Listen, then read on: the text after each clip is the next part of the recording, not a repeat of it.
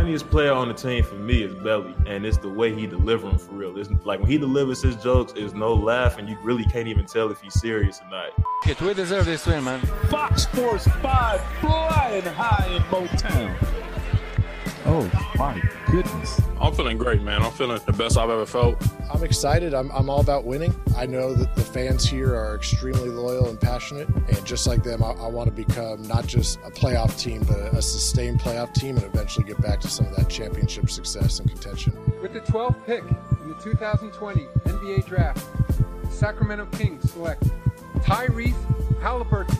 Imagine being one of those players that's on a team that hasn't been in the playoffs in over a decade, almost 2 decades, a decade and a half, then being the first team that actually gets to the playoffs. Just being able to be a part of that would definitely be something special. And if we can, end up building a championship contending team, you're winning a championship in Sacramento. Like that's looked at a lot differently. You probably feel better than you do with anything else. Welcome back to another episode of the King's Pulse podcast presented by the King's Herald. My name is Brendan Nunez. Got Bryant West on here as we always do. What's going on, Bryant? How you doing, man? Boy, when you say as we always do, as it relates to my appearances on this podcast over the last few months, and specifically my takes about the Kings jumping into the top of the lottery, I did not have those opinions. And I definitely think you need to figure out how you had a hacker on as me quite so many times. Yeah, I don't know. We have you on tape here, man. The J Will defense is not working for me. That was the stupidest thing. It was great comedy. It was really good entertainment. If anybody doesn't know what we're talking about, go search Jay Williams on Twitter. The former Bulls point guard had a take on Twitter yesterday that said when your Boston Celtics, by the way, hired Ime Udoka. No, I'm mispronouncing his name. Say it for me. I can't pull it off the top I don't know how to say the first name, actually. Udoka. Yeah. Man, I feel bad because he was a King for a year and he was really good. I did not know that. Yeah, but former just was on the Brooklyn Nets staff. Yeah. Jay Will tweeted yesterday something to the effect of the Boston Celtics finally, for the first time in franchise history, have a black head coach. And everybody correctly pointed out they've had quite a few, including Bill Russell. What the hell are you talking about? And Jay Will's defense was, as it relates to the Boston Celtics tweet that came from my account a couple hours ago, I did not post that and my password has now been changed. Dude, it is the worst I've been hacked defense of all time. Yeah, he said the thing about the first black coach, and then after he complimented the coach in that tweet. So it's just like it's just so funny to me. The idea that like he tried to play off, somebody hacked me and decided to compliment this coach while also just being totally wrong about this random take. It was hilarious. It was great. You know what else was pretty funny? Jay Will's NBA draft comps. Oh no, I did not see those. Oh man, I gotta pull them up because I remember them being so stupid. I immediately threw them out of my brain. I was going to say the Marvin Bagley over here going on. Yeah, it sucks. It sucks in 1,000 different ways. Yeah, Marvin Bagley liked a tweet of somebody quote tweeting saying 2018 is best draft class ever, and then the quote tweet says we got to get at MB35 out of Sac, and I like that tweet. And kind of the first thing of him publicly agreeing that he wants out of Sacramento. We heard everything from his dad, and he never shut it down publicly or anything like that. So this is kind of the first of that, I guess. And the fact that it's like quote tweeting something talking about 2018 draft class being one of the best ever, and it almost feels like it's like blaming Sacramento for his lack of success. And I get that's the case for a lot of prospects, but that has not been the case for Marvin Bagley. No, there's a lot here that have been out of Marvin Bagley's hands. Injuries foremost, and it's impossible for me to look at any prospect and say boy, there's not a chance that you would have been better outside of basketball hell. But he has a lot that he has to answer for as well. The fact that he's still, we had that long Marvin Bagley episode, I think a month and a half ago. If anybody wants to hear our full Marvin Bagley takes, go find that. Marvin Bagley is not if he honestly thinks that the only reason he's not a superstar right now is Sacramento, whoever's telling him that is lying to him. That said, I definitely think the Kings fans are taking this overboard. Like, we knew he's going to be traded. We've known it for months. We know that he was almost certainly going to be traded at the trade deadline before he got injured again. Like, the fact that every single Kings fan has come up with, including this podcast, have come up with a dozen Marvin Bagley trades by now. Like, the writing's on the wall. Do I think it's the worst thing ever for a player that knows he's going to be traded to like said tweet? No. Do I think that Kings fans are going a little overboard with the vitriol and, well, goddamn you, Marvin Bagley? Yeah, I definitely think so. So I hope that the right situation for him and for the Kings appears, and that the Kings can get something out of Marvin Bagley at this point. I don't appreciate that he's having to do this and ding up his trade value. That's pretty much my only real annoyance at him at this point, but I don't know. Just get him out of Sacramento. We knew it was happening. I don't care. Totally. I think it also hurts Kings fans specifically because it comes at a time of sensitivity when you're watching Trae Young do what he's doing. Oh, yeah. Luka thing was already sensitive for people, but to watch Trae Young do this, even like Mikhail knew he would come up at some point today, right? Ayton. Yeah, Ayton as well.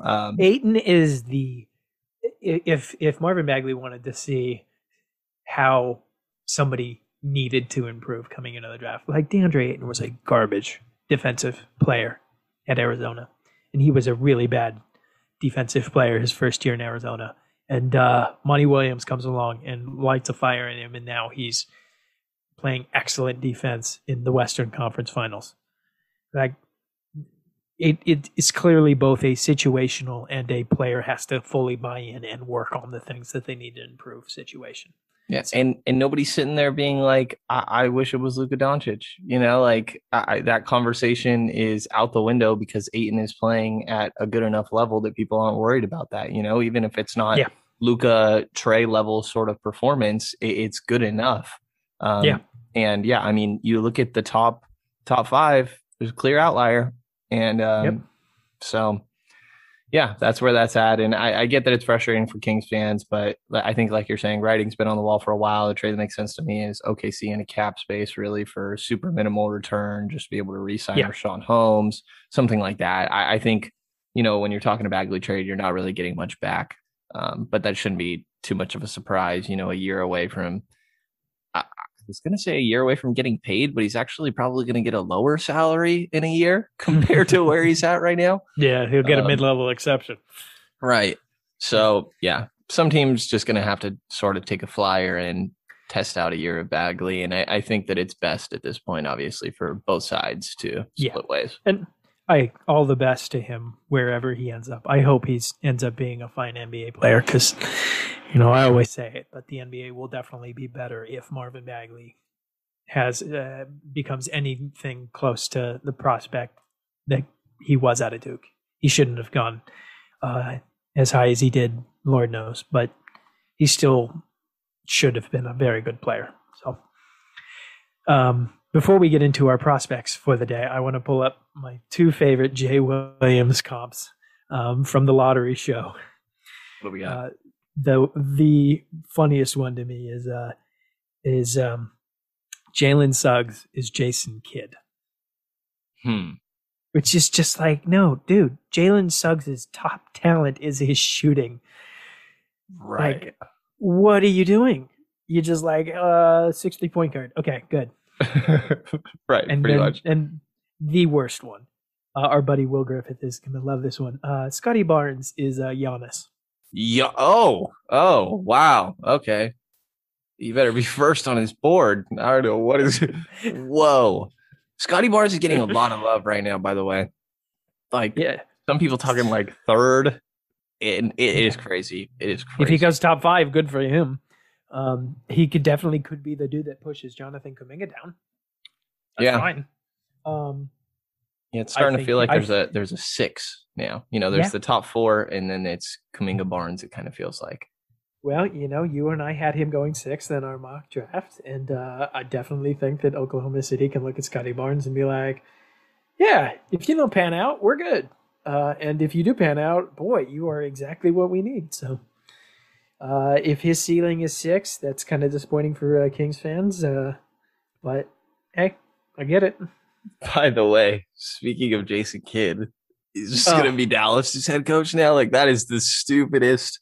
I can't tell you how much Dallas is feeling like Sacramento right now. And they're progressing on a deal with Nike's Nico Harrison to lead basketball operations. All right, you're hiring somebody from Nike to lead basketball operations, and you're hiring Jason Kidd to become the head coach. I saw our buddy Mark tweeted this out earlier. It's time to have a conversation about Mark Cuban as the owner of the Mavericks. Like, what are you doing, dude? You have a generational talent, and this is what you're doing? This very questionable. It is going to lead to Luka Doncic in Los Angeles, and I hate it. Don't say that. Yeah, I can see the writing on the wall. 3 years. No, I'd rather like Miami or something. Like I don't care. Oh yeah, that'd be fun. New Somewhere York, in the sure. East. Like but please just not LA. Like yeah, anywhere but LA. Oh god, that sounds horrible. Yeah. Well, the 2 prospects we plan to dive into today are 2 of the older guys in the draft. We have Davion Mitchell from Baylor, and we have Corey Kispert from Gonzaga. We got the NCAA title showdown right here. Yeah. I got to say, it was really fun to go rewatch that NCAA title game. Yeah. I don't know why. I had a lot of fun. Yeah. Oh, I'm surprised you had a lot of fun watching Gonzaga lose, Frank? Yeah. Wow. I don't know what it was. Shocking. Yeah. But sorry, go ahead. No, go ahead. I was just gonna start with Mitchell, if that works. Yeah. I think the one thing that we should mention before we go into this is clearly if anybody has paid attention to our draft takes up to now or finishes this podcast, we're going to be pretty dang low on both of these guys for Sacramento. And a lot of it has to do with our feelings on both experienced players versus upside in the draft. And for me, the real sticking point for Corey Kispert is defense. For Davion Mitchell, it's a real fit with the Sacramento, I think. But before we get into the upside conversation, I don't think either of us will write off these players because of their age or because we don't think they can improve. We've certainly been big draft proponents of more established collegiate players in the past. I remember in the 2019 draft when the Kings' 14th pick was over in Boston. I was a big fan of both Brandon Clark and Cam Johnson, both 4-year college pros. But in terms of Kispert and Mitchell, I think I speak for both of us when I say that we don't love the fit in Sacramento for either guys and don't think that their upside makes them a likely best player available for Sacramento at number 9. Do you agree with that? Agreed. And one of them I don't even think, regardless of the team, should be going 9. Yeah, I agree with that. Yeah. But yes, for the Kings, like I do not like the fit with either one of these guys. And to start with Mitchell, he's going to be 23 in September. I saw him listed at 6 foot in socks at the combine. And 6'1" in shoes. Like, I don't want to ever overhype a dude's non-shoe numbers because they play in shoes. But like 6'1" for a combo guard, that's just not good. No, and the 6'5" wingspan is what I saw here. And, before we even get into his numbers, because a lot of these numbers you're going to see are revolving around the offensive end of the floor, I think his best thing is clearly defense. Yeah. and he's an absolute hound. You know, Mike Schmidt said he's one of the best defenders he's ever evaluated. Super high praise there. I think his footwork, his lateral quickness is ridiculous. I think he was absolutely like elite at drawing charges, which wasn't something he said early in his career at Auburn. He felt like he hardly drew any of them, and just started to learn the timing of when you should fall because of players looking out of control. And he's very good about just making the offensive player play around him rather than just sitting there and being comfortable. You know, he's constantly bothering them. Like I said, great lateral quickness. He's got pesky hands. He has really good strength, and players are bouncing off of his chest, or again, he's going to that charge. I think that he has a really good understanding of players' tendencies. In the film session with Schmitz, he's calling out tendencies of players from games months ago. You saw him a lot on smaller guards, but even at 6'1", he played Cade Cunningham a few times throughout the year, and I thought actually did a pretty good job covering him. So I do think that he defends up a little bit in the NBA, which he obviously is going to need to for whatever a typical 6'1" player is going to be.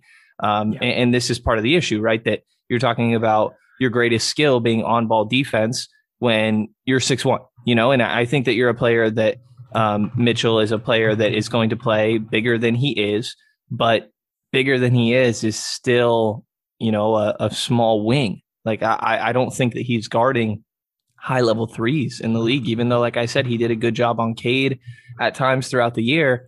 I worry about him doing that at the NBA level. So I think, like, absolutely elite on-ball defense, 1s and 2s.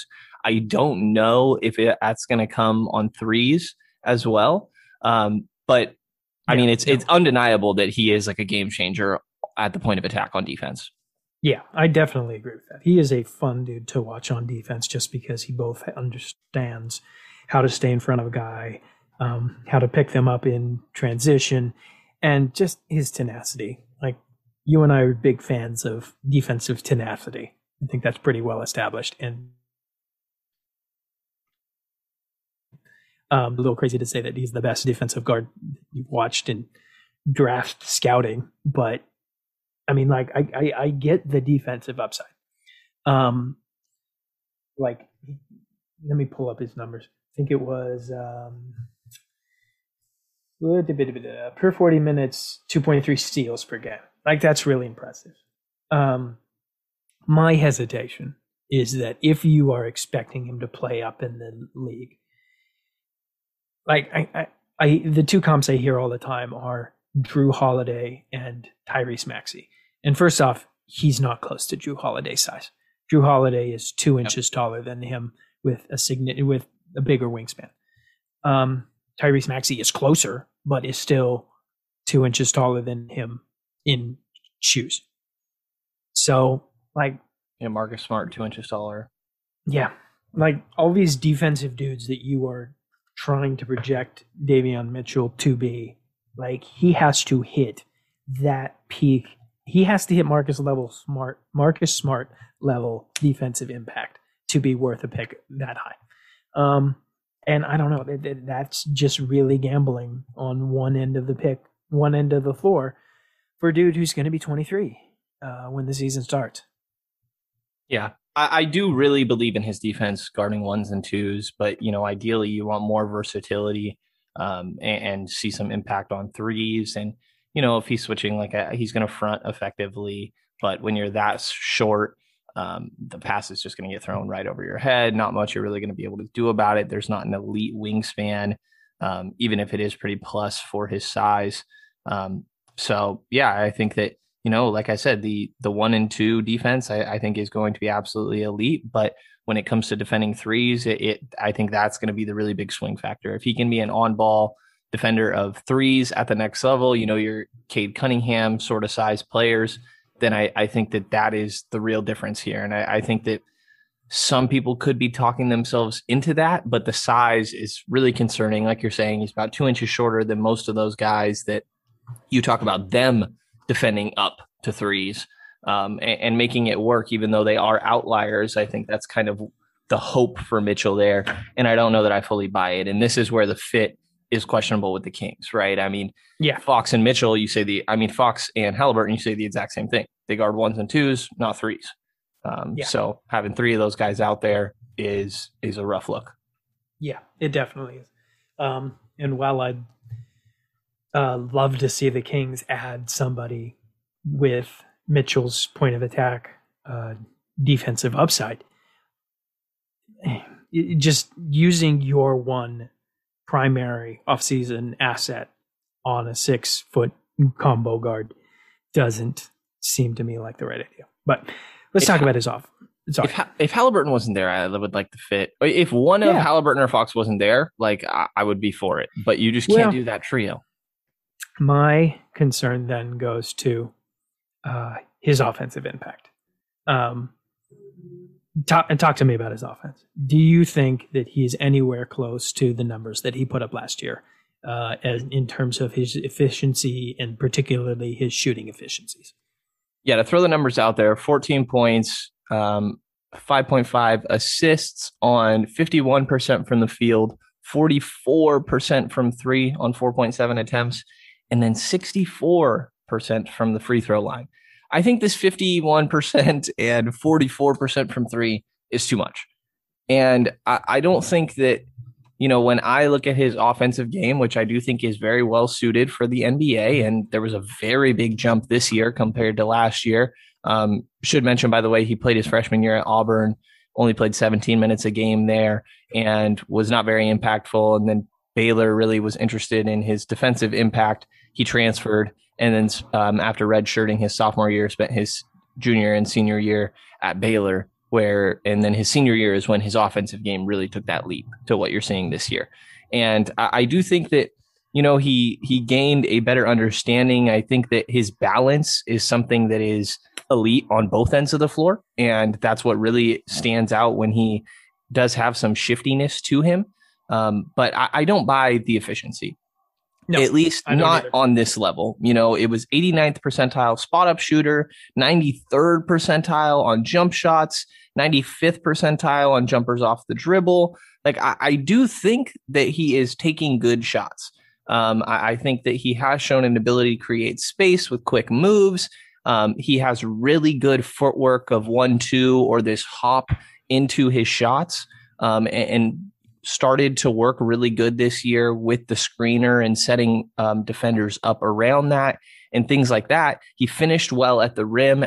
On top of it, he was in I lost it here. Let me pull it up. Oh, I can get that. Let's see here. Oh, this is great podcast. I know. I had it. 72nd percentile around the basket and not post-up situations, and it's almost 33% of his offense. Yeah, and I think that a lot of what he does in an NBA style. But I just don't think he's not this efficient. Especially you look at the free throw number, right? He hasn't surpassed 70% from the line in his career at any point in his career. And you just need to look at last year.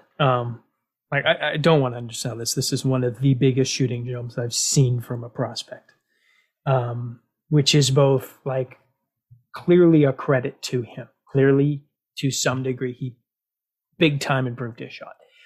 But gambling on a dude who shot 44% from 3 this year, and in his previous year at Baylor, shot 32.4% from 3, that's just a massive gamble. And like you said, never shot a career 66% from the free throw line in college.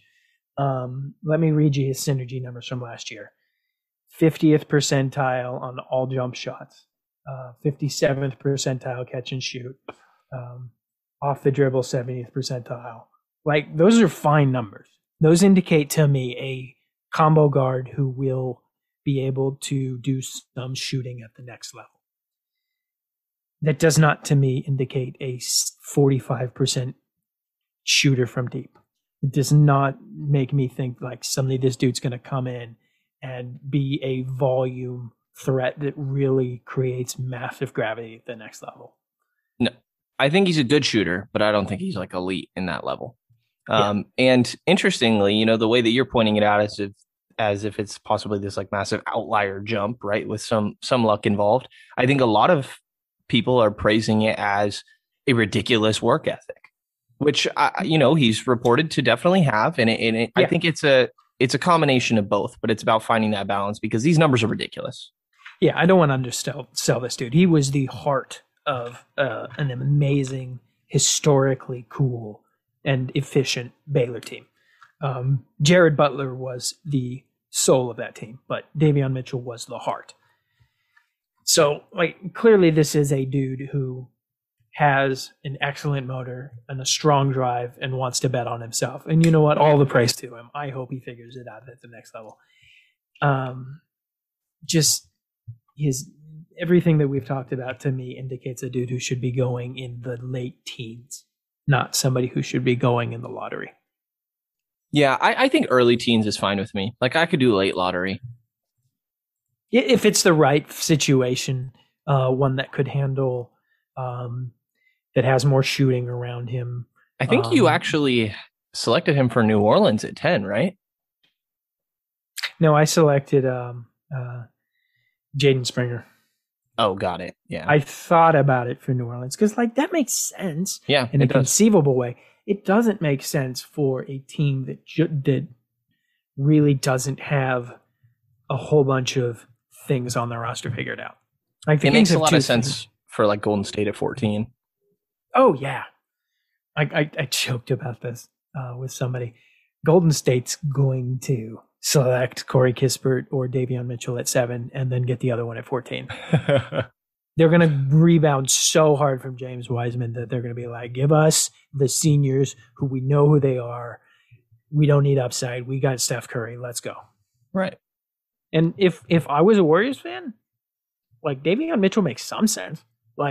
Yeah, he does. I could talk myself into Mitchell at 7 if I was the Warriors, honestly. I would not be happy about it because there's other guys I like, but I could talk myself into it.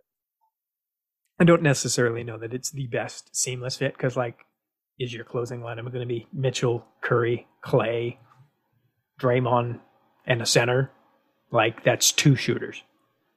2.5 shooters if you believe that Mitchell is going to be league average. But yeah, I do think he's going to be league average. Okay. All right, that's really fair.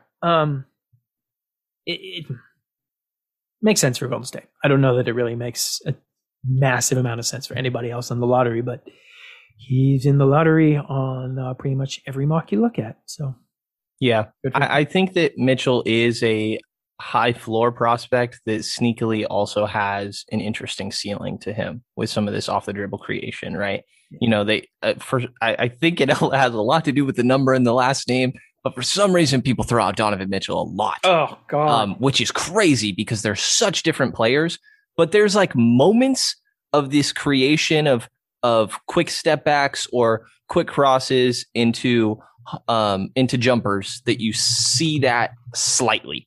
There's nothing around the basket that's even close to the same. There's nothing burst that's similar with these guys.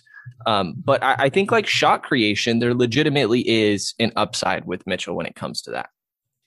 Yeah, I agree. I feel bad ranking on him because it's very clear that he's not my preference here. And I think I'm probably going a little overboard in my concerns about him.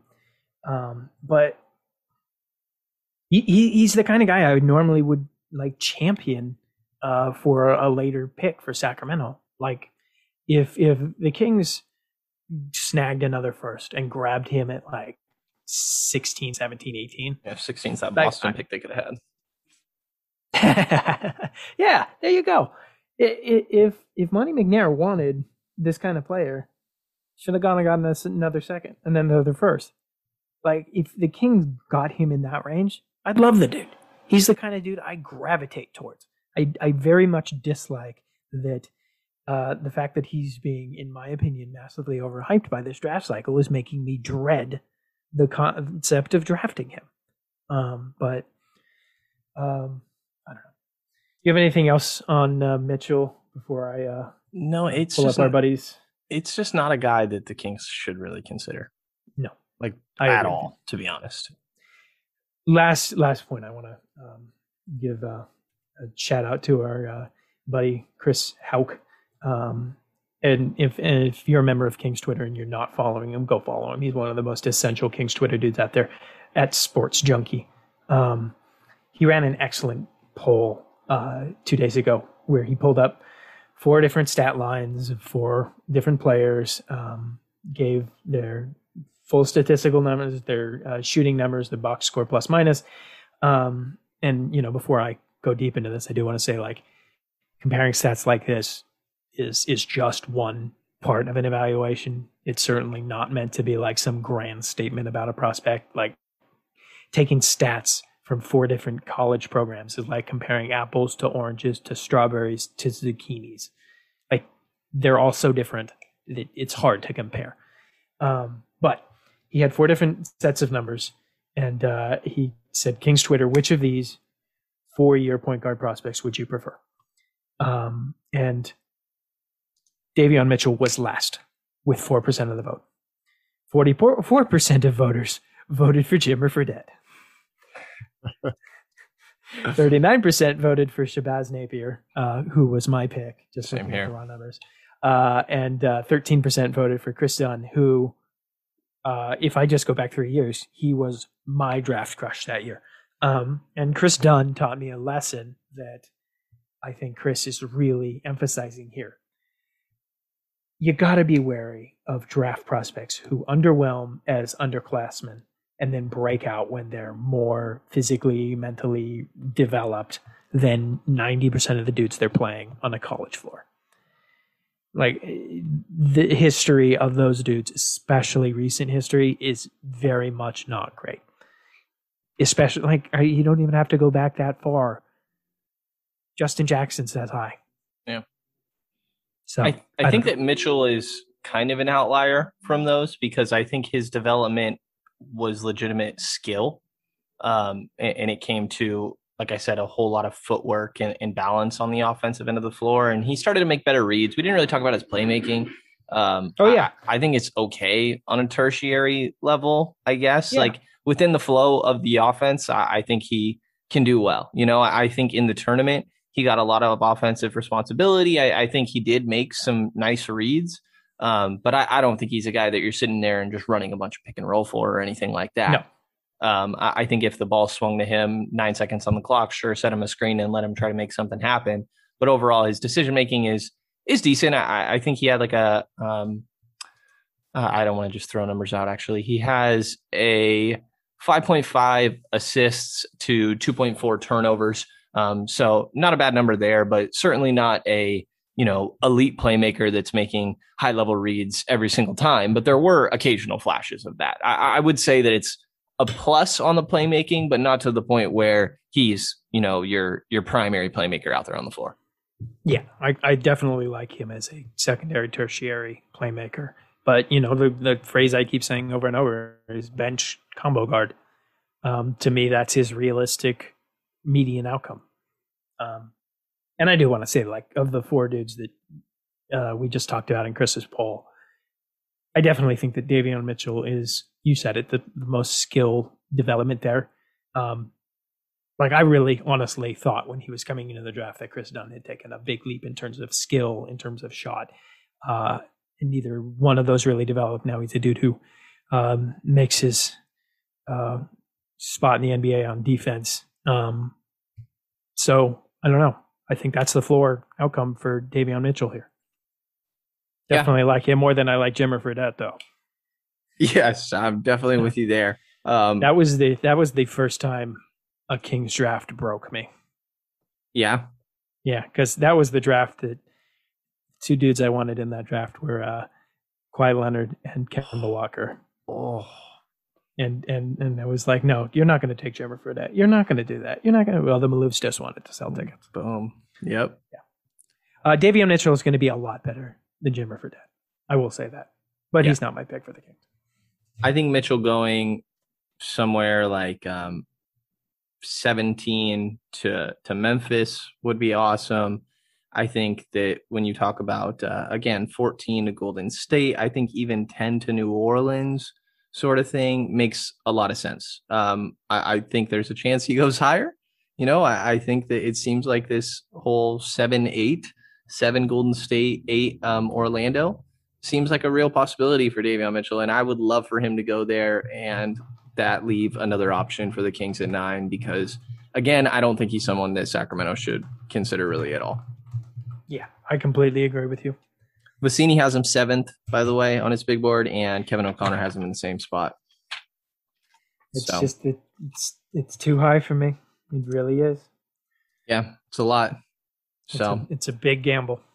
Definitely is. And I think that we're going to feel pretty similarly about the next guy on this list, Corey Kispert, with a little bit more size to him. I will say that Corey Kispert is higher on my big board by a whopping one spot. By a whopping one spot. Wow. Oh, yeah. Wow. Kispert's going to be notably lower than Mitchell, I think, for me. I get it. Like, it feels weird for me being the dude that's like defense. But I don't know. I just buy Corey Kispert's singular elite skill more than I do Davion Mitchell's. Give me all the elite numbers, Bryant. All right. Let's see here. It is not a stretch to say that he was the best shooter in college basketball this year. And if, like, I had our buddy Nate Miller's encyclopedic understanding of the top 200 players, what did he send to us the other day? He was like, I pulled up I tweeted my big board of 200 players. I was like, what the hell? I can't name 200 players. No. I mean, good for him. Good for him having the ability to do that. I'm sure if I had his encyclopedic knowledge, I could be like, well, there's a case for blank, blank, blank. It's not like last year where everybody was saying Aaron Nesmith is the best shooter in the draft. It's like, well, no, oh God, says high. Yes. Corey, you triggered the shit out of me right there, Brian. Corey Kispert is a very good basketball player. He's got a versatile offensive skill set, a likely elite NBA skill, and some good instincts on the defensive end of the court. He played within his role at Gonzaga, was arguably the most important player on one of the best college basketball teams in the last decade. We're going to talk a lot about why we don't want him on the Kings, so I figured I'd stick with the positives. Having Kispert outside of the lottery on my King-centric big board comes down to the roster construction for me. I'm sure there's a universe where Kispert would be a preference for me in 9 or 10. I mean, 9 now. In my head, the Kings are still waffling between the 9th and 10th pick. I'm sure there's a universe where he'd make sense. Somewhere where Buddy Hield and the other Kings' defensive negatives were all replaced with strong defenders, and the Kings' biggest need was for a shooter. Yeah, Corey Kispert would make sense at 9. But with the Kings roster, I struggle to identify him as the right fit or the best player available. They do not have the defensive infrastructure to handle another average at best defender as part of the core going forward. And I think that's what Kispert's high-end outcome is average at best on defense.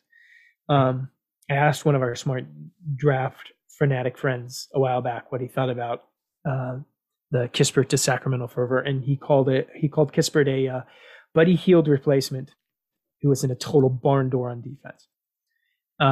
And if the scouting report ended there, like, I get it. I don't think there's anywhere near a lock that Kispert becomes a Buddy Hield tier top 5 in 3-point makes over the last 3 years level shooter. But conceptually, like, swapping Buddy Hield's minutes for another excellent shooter who isn't a complete negative on defense, it makes some sense.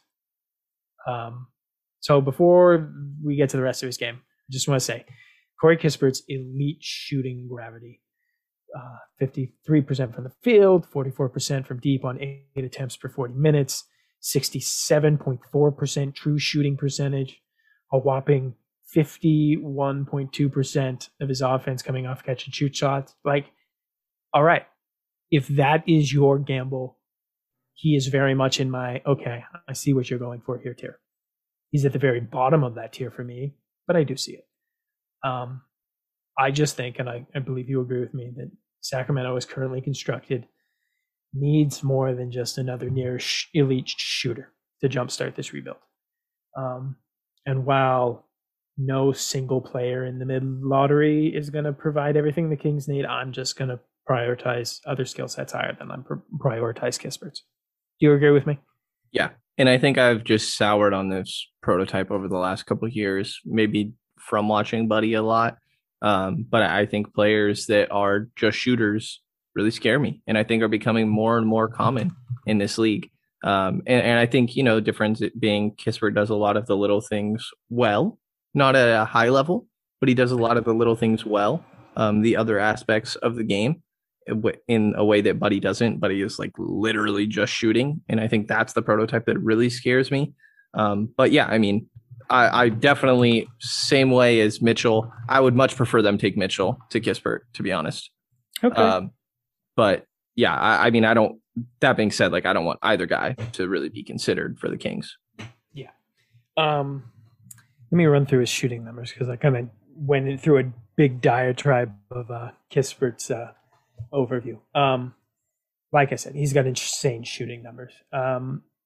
He was also a very willing cutter, which is great for a dude who moves without the ball as much as he did. 7% of his offense came off cuts. He scored on 71% of them. I think some of that comes down to team construct, but like a dude who moves that much, like that just indicates to you the level of shooting talent, and he knows what he's got to do. Finished well around the basket too. Yeah, he did. 63%. I think that there is a singular, clear avenue for his improvement at the NBA level. He only took 30 jumpers off the dribble this season, which is just bonkers to me. He was good on those, shot 43% on them, 96th percentile. But I think this goes into a bigger conversation of his role at Gonzaga. And raising that number may be an avenue towards further growth as a player and a pathway to his best self-creation avenue, in my opinion, is very clearly figuring out how to become a better off-the-dribble shooter. I don't think he has the fastest shot in the world, but it's still pretty quick. That said, I definitely think that we need to talk about the context that he was in. Both that his numbers and his shooting numbers are certainly inflated to a degree by the team he was playing on. That's not a really serious critique of him, because like, always applaud a player for dominating when they're supposed to. Like if you're critiquing a dude for doing what he should, like, just stop. It does make comparison to other dudes in the Kings range a little more complex. Like, I'm sure that Moses Moody, Franz Wagner, James Bouknight, whoever else you want to name in that shooter category, they would have loved to have played in Gonzaga's offense with Gonzaga's spacing, and limiting the number of times that they could be doubled. Like, Corey Kispert was the game's elite shooter this year, and the fact that he was playing with Jalen Suggs and playing in the Gonzaga offense dictated by Mark Few, like, he's not some Klay Thompson prospect. I think his numbers are inflated by the stage that he was on. Yeah, it's shocking to me that he has the same number of guarded and unguarded catch and shoot attempts. Yeah, it's just insane. Imagine that dude on like 90% of college teams. Yeah, 87th percentile unguarded, 52nd percentile unguarded catch and shoot shots. The other thing about him is, much like Davion Mitchell, I think he's a fine passer. He's definitely a system passer. Straight from his numbers. Let me pull that up. Per 40 minutes, 2.3 assists, 1.6 turnovers. Like, that's pretty good for a dude who was playing next to Jalen Suggs and like 3 other combo guards who handled initiation duties. Yeah. He's never running the pick and roll, but within the flow of the offense, he's a fine passer. Yeah. And I think he's pretty good at seeing how defenders react to him and his gravity and making the pass to the open teammates. When you play at Gonzaga for 4 years and you have a really strong understanding of what the Gonzaga offense is doing, like, it's good that he could do that. It's good that he saw those passes. I'm sure that in future half-court situations or in focused offensive sets, he's going to be fine. A capable passer. Not an initiator by any means, but that's not a criticism. I think that when the moments where he had to have the ball in his hands for an extended period of time, especially creation moments, were where his game got sped up. His creation was clearly limited at Gonzaga, both in terms of his skill and by his role. Our buddy PD Webb had an excellent Let's Watch Film discussion that covered Kispert, and I encourage everybody to go watch that. And I think that he and his guest, Easy Hoops, another dude you should all follow on Twitter, at Easy Hoops, I think they both made a great point that just because a player has great feel for one aspect of the game, which Corey Kispert clearly does as a shooter, doesn't mean that he's going to have great feel for the entirety of his game. For Kispert specifically, I think his feel comes in knowing how to take advantage of his gravity, his knowledge of the offense that he's been worked into. Relocating. Relocating. And he's got a really nice little drive to the top of the paint, spin turnaround shot. Defenders won't just be able to limit him as a shooter and not consider him a driving threat whatsoever. But when he has the ball in his hands for an extended period of time and gets further and further into a play, I think he has a tendency to end up with bad possessions. And until he develops that quick shot off the dribble, like I talked about, he's not going to scare many defenders when he's dribbling and holding the ball. Good news is I think that's a clear avenue to improve his creation ability, but it's something he'll have to unlock at the next level. Yeah, I don't think there were many flashes to hold on to of that either. Is part of the concern. I mean, you're talking about a role player here. Really. Yeah, and that's fine. This is a ninth spot for a role player. Will make sense for some teams. Like Corey Kispert, to me, should be very high on the New Orleans Pelicans draft board. Yeah. In a roster construction, like I talked about, I understand Sacramento taking him, just not here. And for me, it starts and ends on the defensive end. Is there anything else you wanted to touch on his offense before I dive in here? No, not really. That's about it. All right. On defense, Corey Kispert, always a willing defender at the college level. And, I mean, you have to be to play at Gonzaga. Given a concrete defensive system that doesn't force him to switch onto assignments he clearly shouldn't be on. Cough, cough. Hint, hint, Luke Walton. I think Corey Kispert will be a fine team defender. He's 7'6", 220 pounds. He's got good vertical pop. Like I saw his combine numbers where he was really high up there on the vertical. I was shocked by that. It really doesn't surprise me because, I mean, maybe it's just because I've been watching Corey Kispert for 4 years, and I forget whether it was his freshman or sophomore year when he was really a role player, like real role player for Gonzaga. And like, I didn't think much of him. Oh, great. Gonzaga found another good shooter. And then he had one dunk on St. Mary's. I forget what year it was, but it was like, oh, all right. This guy has hops. He's got some vertical hops that'll give him some clear coverage at the next level. If you add all his tools together, there will be some dudes he can guard. And he was willing to guard up lineups and handle bigger dudes at college level, which is good. I think he's a bit indecisive on the defensive end at times, but overall, I think he's got relatively fine instincts. And again, of course, he would. 4 years with Mark Fee will do that. And this vertical pop gives him some real solid rim protection moments where I remember there was when we rewatched the championship game, he had a fantastic block on Jared Butler in transition. So he had some highlights where, you can see vertical quickness. I don't overly worry about him being physical or determined on the defensive end. I mean, at the end of the day, that gives you some level of defense floor. I think the problem is that he's just not shifty. Like, he's pretty fast in the open court.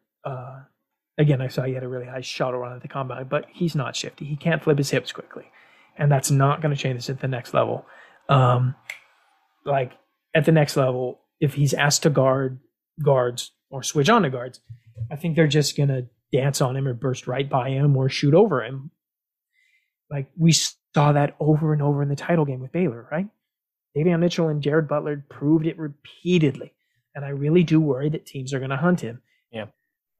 On an already strong defense, I think he'd be a fine neutral addition, but that's not what the Kings are. They're a historically bad defense.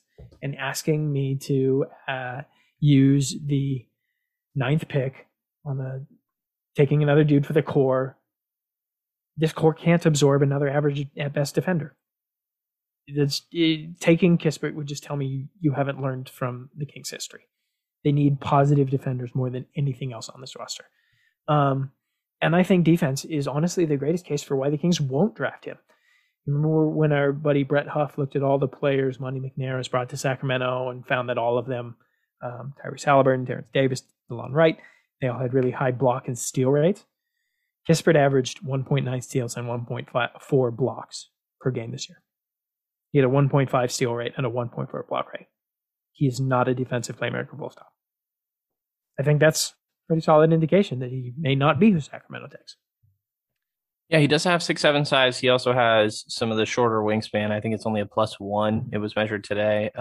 That is on the shorter end. Usually, you're hoping for a +4 sort of thing if you're talking a high-level defender, or even like Nesmith. Nesmith had a really high wingspan, even though he didn't show great defensive instincts. At least I thought. But who had a +5 wingspan at the combine? Oh God, who? Moses Moody. Yeah, that sounds about right. Yeah, I'm on the same page with you on Kispert's defense. I was curious how you were going to feel about this, but yeah, I do worry that there's a chance that he does get attacked. I think that there's a good chance. My guess for a medium outcome would be that he's just like an average defender, slightly below, that isn't getting like attacked regularly, unless you're talking a playoff series sort of thing. I don't think he's like a horrible defender. But I do think that, again, the same thing that you said, Sacramento needs good defenders. Yeah. And especially doesn't need questionable defenders that are, not difference makers potentially on the offensive end of the floor. Like, I just don't think it's somebody that I could talk myself into Mitchell at 9, I guess, if they took it. I don't even know if I could do that with Kispert. Yeah, I'm the opposite kind of, and it feels weird saying that because I don't want either. But if the name that everybody brings up for Kispert, I feel it's a little reductive. But Joe Harris is the easiest comparison.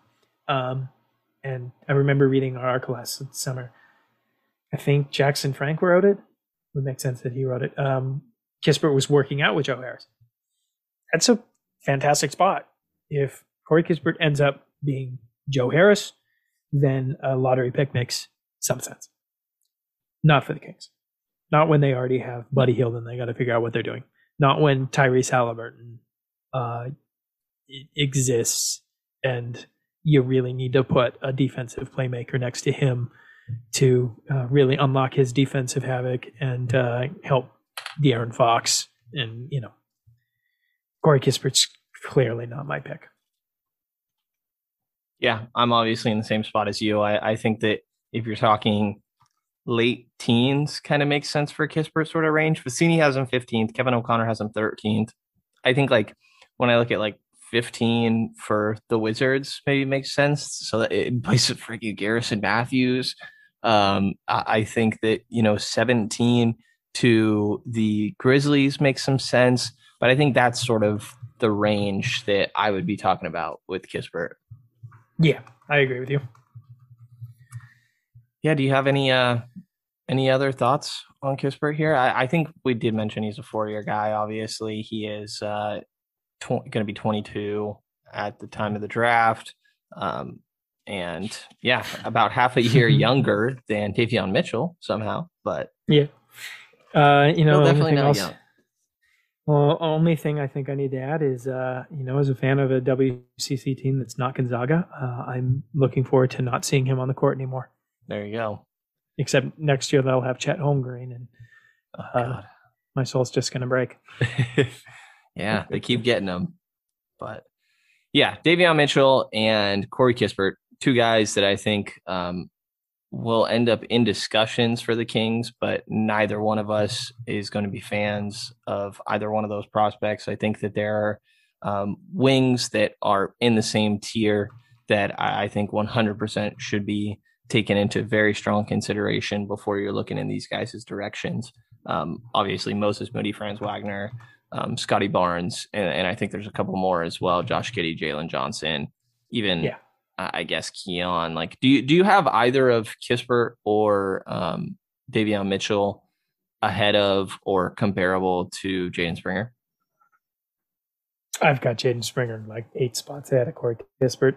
Yeah. And 9 spots ahead of Davion Mitchell. Yeah. I think the dude that Davion Mitchell is now is kind of like Jaden Springer's 70th percentile outcome.